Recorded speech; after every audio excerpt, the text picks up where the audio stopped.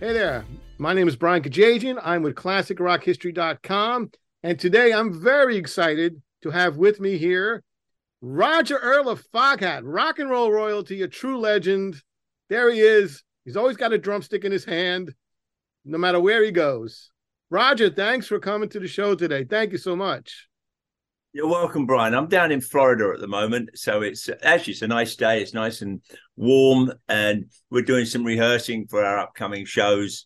Actually, relearning a couple of songs on the current album, Magic Mojo. No, Mojo what?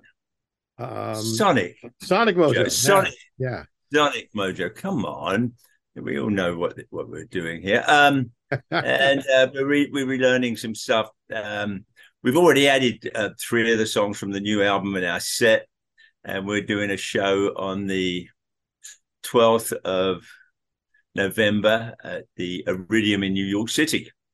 Yes, that's right down near in Times Square, I believe. Yeah. That's hallowed ground.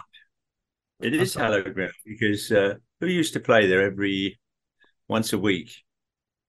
Oh, was it Les Paul? I think that might have been. That's exactly. I was waiting for you to say it. Les Paul, one of the all-time greatest guitar players out there. Actually, he's so great that my parents were fans of Les Paul and Mary Ford. I remember growing up and listening to How High the Moon and a whole bunch of cool stuff like that. I don't think I appreciated it that much then, but Les Paul was an absolute genius, and by all accounts, an absolutely fabulous person. An innovator in so many ways. You know? Yeah. Rewrote electric guitar playing and electric guitars. So I don't want to talk about guitars. I'm a drummer. Yeah, I'm a piano player, so I guess. Are you really? Yes. Yeah. Hey, I want right here. My piano's on the other side of the room. I can play a 12 bar in the key of C. Well, that's all you need. You can play 20,000 songs then. No, I can play 2 or 3, a slow blues, a little bit of a boogie woogie thing, and that's it. My father was a piano player, not professionally, but he used to play in a couple of pubs and stuff locally. My older brother was a professional piano player, Colin Earl. He played in Mungo Jerry in the summertime. Yeah. One of the all-time great summer songs. Yeah. Well, also piano is a percussive instrument, isn't it? Yeah, there's the connection right there. So we're kind of related, aren't we? Every drummer I've ever met plays a little piano. Every single drummer. It's in the blood. It's in the blood. It's in the blood. We like hitting things, I guess. Yeah, right? Yeah. And every drummer I've ever met pretty much has a lot of personality too. It always seems to be the personality in the band is sitting behind that kit. Oh, I don't really want to be here anymore. Well, there you go. I really hate my job. No, are you kidding? We have fun. We kick things, we crash things, we hit stuff. Because it's frowned upon if you start hitting people with sticks. So hitting drums is a good idea. Now I'm one of those fortunate few in this world gets to earn a living doing something that I love doing. I'm playing a rock and roll band. I mean, how bad is that, right? It's the greatest thing in the world. I mean, to be able to do what you love, then it's not work. Actually, we get paid for traveling. Sitting in trains, sitting in planes, sitting in cars for that hour and 15, hour and 45 every night. We do it for free. I shouldn't really say that on air, should I? Because people will start saying, well, we don't have to pay Foghat. Yes, you do. Because air flights are a fortune these days. And renting cars, that's expensive too. It's such as life. You got to eat, right? Yeah, you got to eat, yeah. The kids are all grown up, so don't have to worry about them. They're happy and grown up. I have 3 daughters. Are they musicians too? No, thank God for that. And none of them went out with like musicians either. Oh, no, not the drummer. Oh, what are you doing, darling? Don't do that. No, they've done really well. They picked really nice husbands.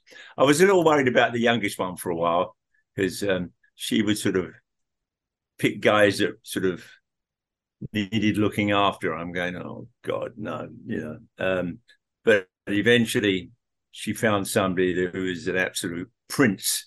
And actually, all my daughters are. That's what a father wants, like his daughters to be happy and to marry sort of real men that are kind and love them. So I'm very fortunate in that order. Oh, that's good to hear. I think it's a common story with the kids of any parent who's a professional musician who does music for a living. They tend to not want to follow in the footsteps. Not all of them, but because they see what the life is like. Actually, my youngest daughter, I bought her a snare drum once when she was about 8 or 9, and because she enjoyed sort of banging on stuff, and they used to come. My middle and my youngest daughter. Well, actually, they all came on the road with me at various times in their lives, so they got to see what it was about. When we had a bus, the two youngest ones, what were they? They would be like 4 and 7, or 5 and 8, somewhere around there. Of course, they'd have a bunk or they would take over the back lounge in the bus. And in the mornings, the bus driver would get to the gig or the hotel and he'd have chocolate milk and donuts for them. They thought that was great. Yeah. Just simple things like that kids love. Yeah. It was really cool going on the road. Yeah, we have chocolate milk and donuts for breakfast, Mum. I guess Mom wasn't too happy about that. But no, Mum was fine. Their mothers are okay, actually. They both forgiven me. So now you're in. Well, let me ask you something about the new album because you just mentioned that you were having to relearn the songs. Is this an album you've been working on for a couple of years? Yeah, our last studio album was 7 years ago, and of course there was COVID sort of was in between then and now. That couple of years that took a whole bunch of the life out of everything. Actually, we started in earnest about 3 years ago. We'd already laid down 2 or 3 songs we'd forgotten about. We have our own studio down in DeLand, Florida. It's in the middle of nowhere on like 10 acres. We have bears and deer and one panther that we've seen photographed, which is very unusual. And we make as much noise as we want. There's a couple of neighbors not too far away. They keep an eye on the place. And it's fun. We have... hold on a second. Can I... there's some of the drums over there. Actually, we've sort of taken it down a little bit, but there we go. All right. It's really comfortable. Brian Bassett, our lead and slide guitar player, is also our engineer and producer. So it's all done in-house. Our incredible manager does all the artwork. Oh, that's beautiful. Yeah, look. A gatefold. The gatefold. And there's stories. Look at that. None of this, like the black cover, the white cover, the purple cover. No, there's always stories. Oh, is the pièce de résistance. Purple vinyl. Oh, that's beautiful. That's how you do it now. In 2023, that's how you sell an album. Of course, the music is 180 gram. Yeah. Is that the Foghat gatefold album? No, we've had a couple actually. Recently, I guess, right? Since our original lead singer, Lonesome Dave, passed, was it 23 years ago, we've done 4 studio albums since then, and we've done 4 live albums as well. I mean, we're a live band. That usually comes about if we do a show and they have decent recording equipment there, and they say, "You want the live tapes?" We go, "How were we?" They said, "You played great." So we put them out, and every year we change the set around. We had like 5 or 6 different songs to the set. Of course, there's 5 or 6 songs that we will always play. I don't have a problem with that. But yeah, the new album, Sonic Mojo, last 3 years when we actually got down to sort of finishing it off and doing something. And I'm really, really, really pleased with the way it turned out. Foghat and the music that we all play and have grown up with, it started with, well, American music started with the blues, as far as I'm concerned. Then jazz, rock and roll, bebop, country, hillbilly music, gospel music. America has this wonderful amalgamation of all those wonderful things, and all of a sudden it becomes American music. This country influences the rest of the world with that beautiful mixture of stuff. I mean, it comes, obviously without the Africans, we'd be nothing. And then the Europeans come over from with folk music and tunes and melodies from Scotland, Ireland, England, France, and Spain too. And it's this thing. Also, this melting pot of culture. Yeah, melting pot. That's a good word, isn't it? Maybe the next album will be called Melting Pot. No, I don't think so. That doesn't have quite the same ring as Sonic Mojo, does it? It's hard to beat that, man. Listen, just those two words alone are pretty powerful. You put them together. Actually, our manager who designed the album cover and did all the hard work. Here we go. Sonic is an adjective, a frequency within the audibility range of the human ear of waves and vibrations. All right. Mojo, a charm or an amulet thought to have magic powers. I don't know. Whenever I hear Mojo, I think Austin Powers. I can't help it. No, you're right. Nobody ever said that word better than Austin Powers. Yeah, I think was he English? Oh yeah, well he was playing. It was in London. It was all based in London. He was British. I mean, it was a tribute to the James Bond movies of the '60s, a spoof on them. They weren't funny. They were serious stuff. He was murdering people and having illicit sex. No, gratuitous sex all the time, wasn't he? James Bond. Yeah. What a job. Well, that's why the problem with Austin Powers was he lost his mojo and he was trying to find it back. Oh, no, well, we haven't lost ours. We've always had our mojo. About music. Yeah, music is fun. Without music, I think life would be a mistake. This was, to me, one of the greatest albums ever released. Yeah, we were pretty good back then. It was, when we were doing that record, I think we just finished doing the Night Shift album, and we were due for back then we had to make at least one or one and a half records a year, whatever that meant. And Rod, Lonesome Dave and Rob Price were struggling to put some new material together. You can only write so many songs. And our front of house engineer, Bob Coffey, would give me cassettes every night. And I would listen to it just to check out, make sure the tempos were okay. There used to be a lot of youthful enthusiasm. And I would listen to the tapes, and I remember saying to the guys in the band, we should do a live album. And apparently live albums were popular at the time, but I don't remember that. But the band was playing great. And we used the RCA mobile unit. Nick Jamieson, our longtime producer and bass player as well. He wasn't our bass player at that time. Craig McGregor was. Produced it. It was taken from two shows, upstate New York, Syracuse, and somewhere up there. And we did about half a dozen shows, but that's the two shows that it came from. We only put out a record. We only had like 5 or 6 songs on it, didn't it? Yeah, it's a live album. Yeah, I remember it being pretty short. There's 6 songs on it. There was 3 songs on the side.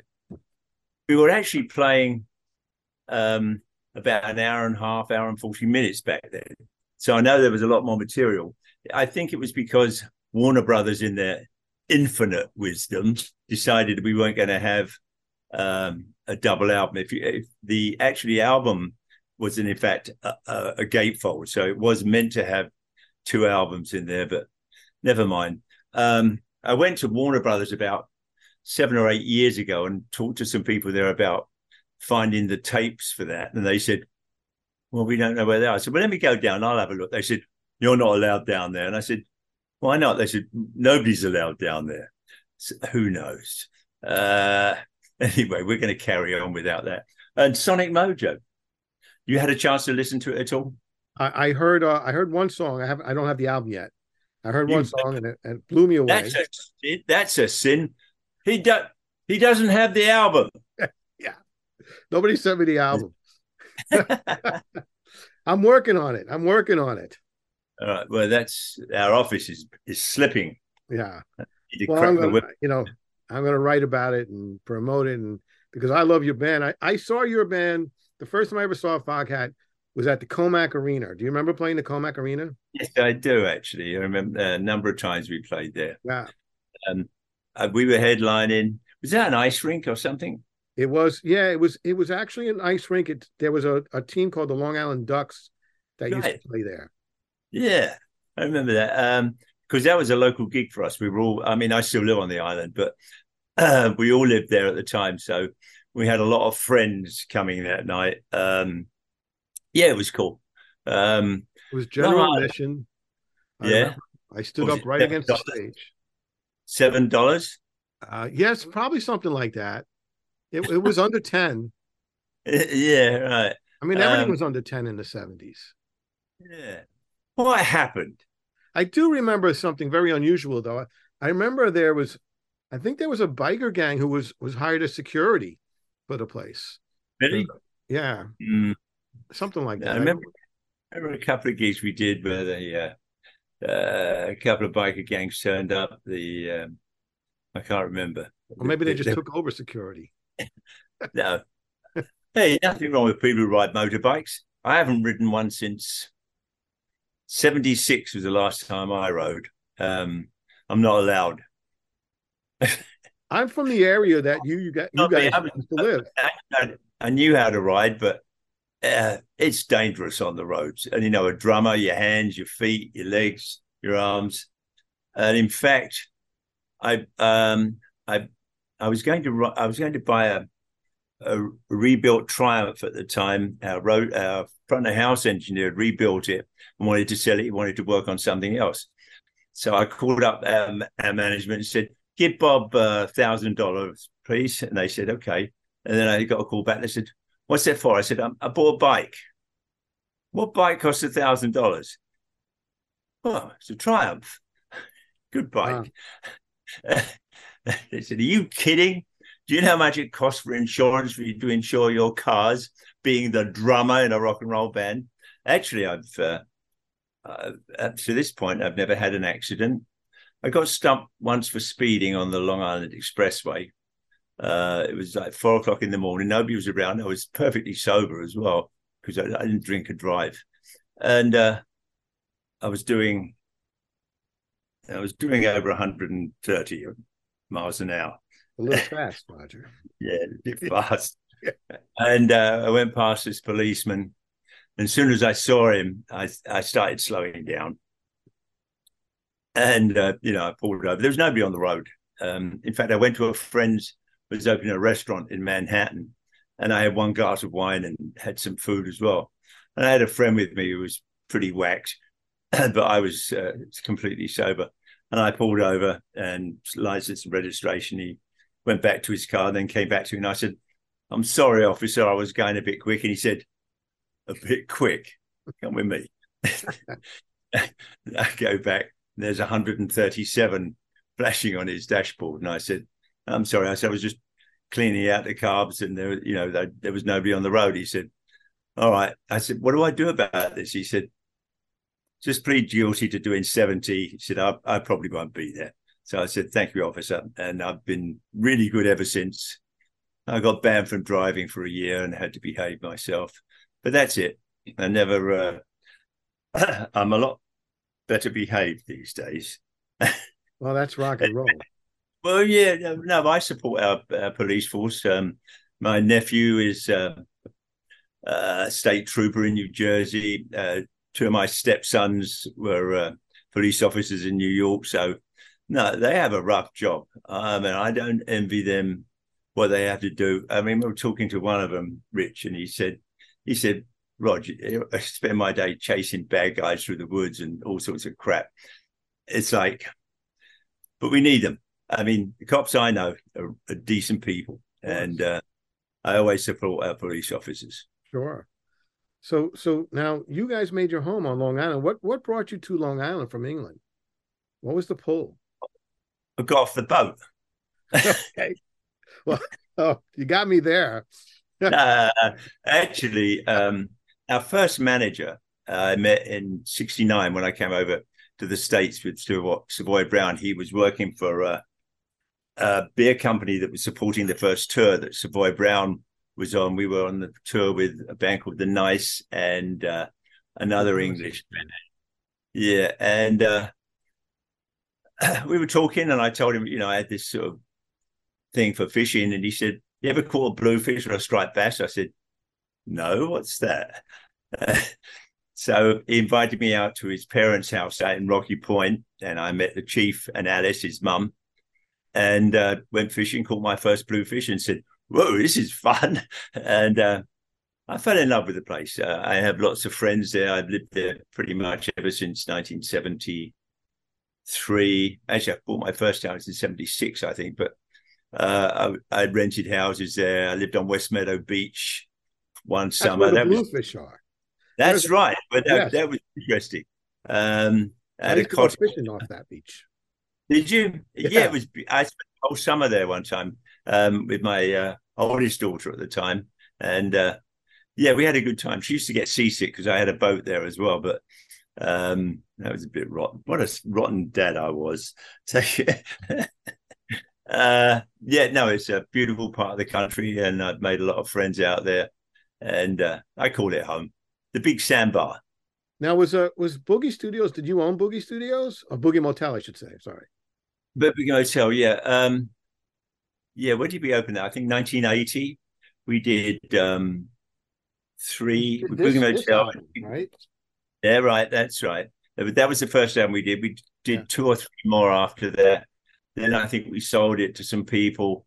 Actually, I went there recently because we're doing a documentary on the band, and our manager insisted that we have to do something, including Boogie Motel in Port Jefferson, and it was a really cool time. One of the things I learned from that was that if you're going to be productive as a band, you need to have a place where you can record regularly, and I guess at your sort of leisure, if you will. So that's why we've got a studio down here in Florida.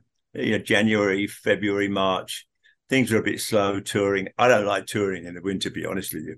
Ice, snow, getting held up at some strange airport that shuts down at midnight and you have to stay there. Anyway, that's trials and tribulations of the road.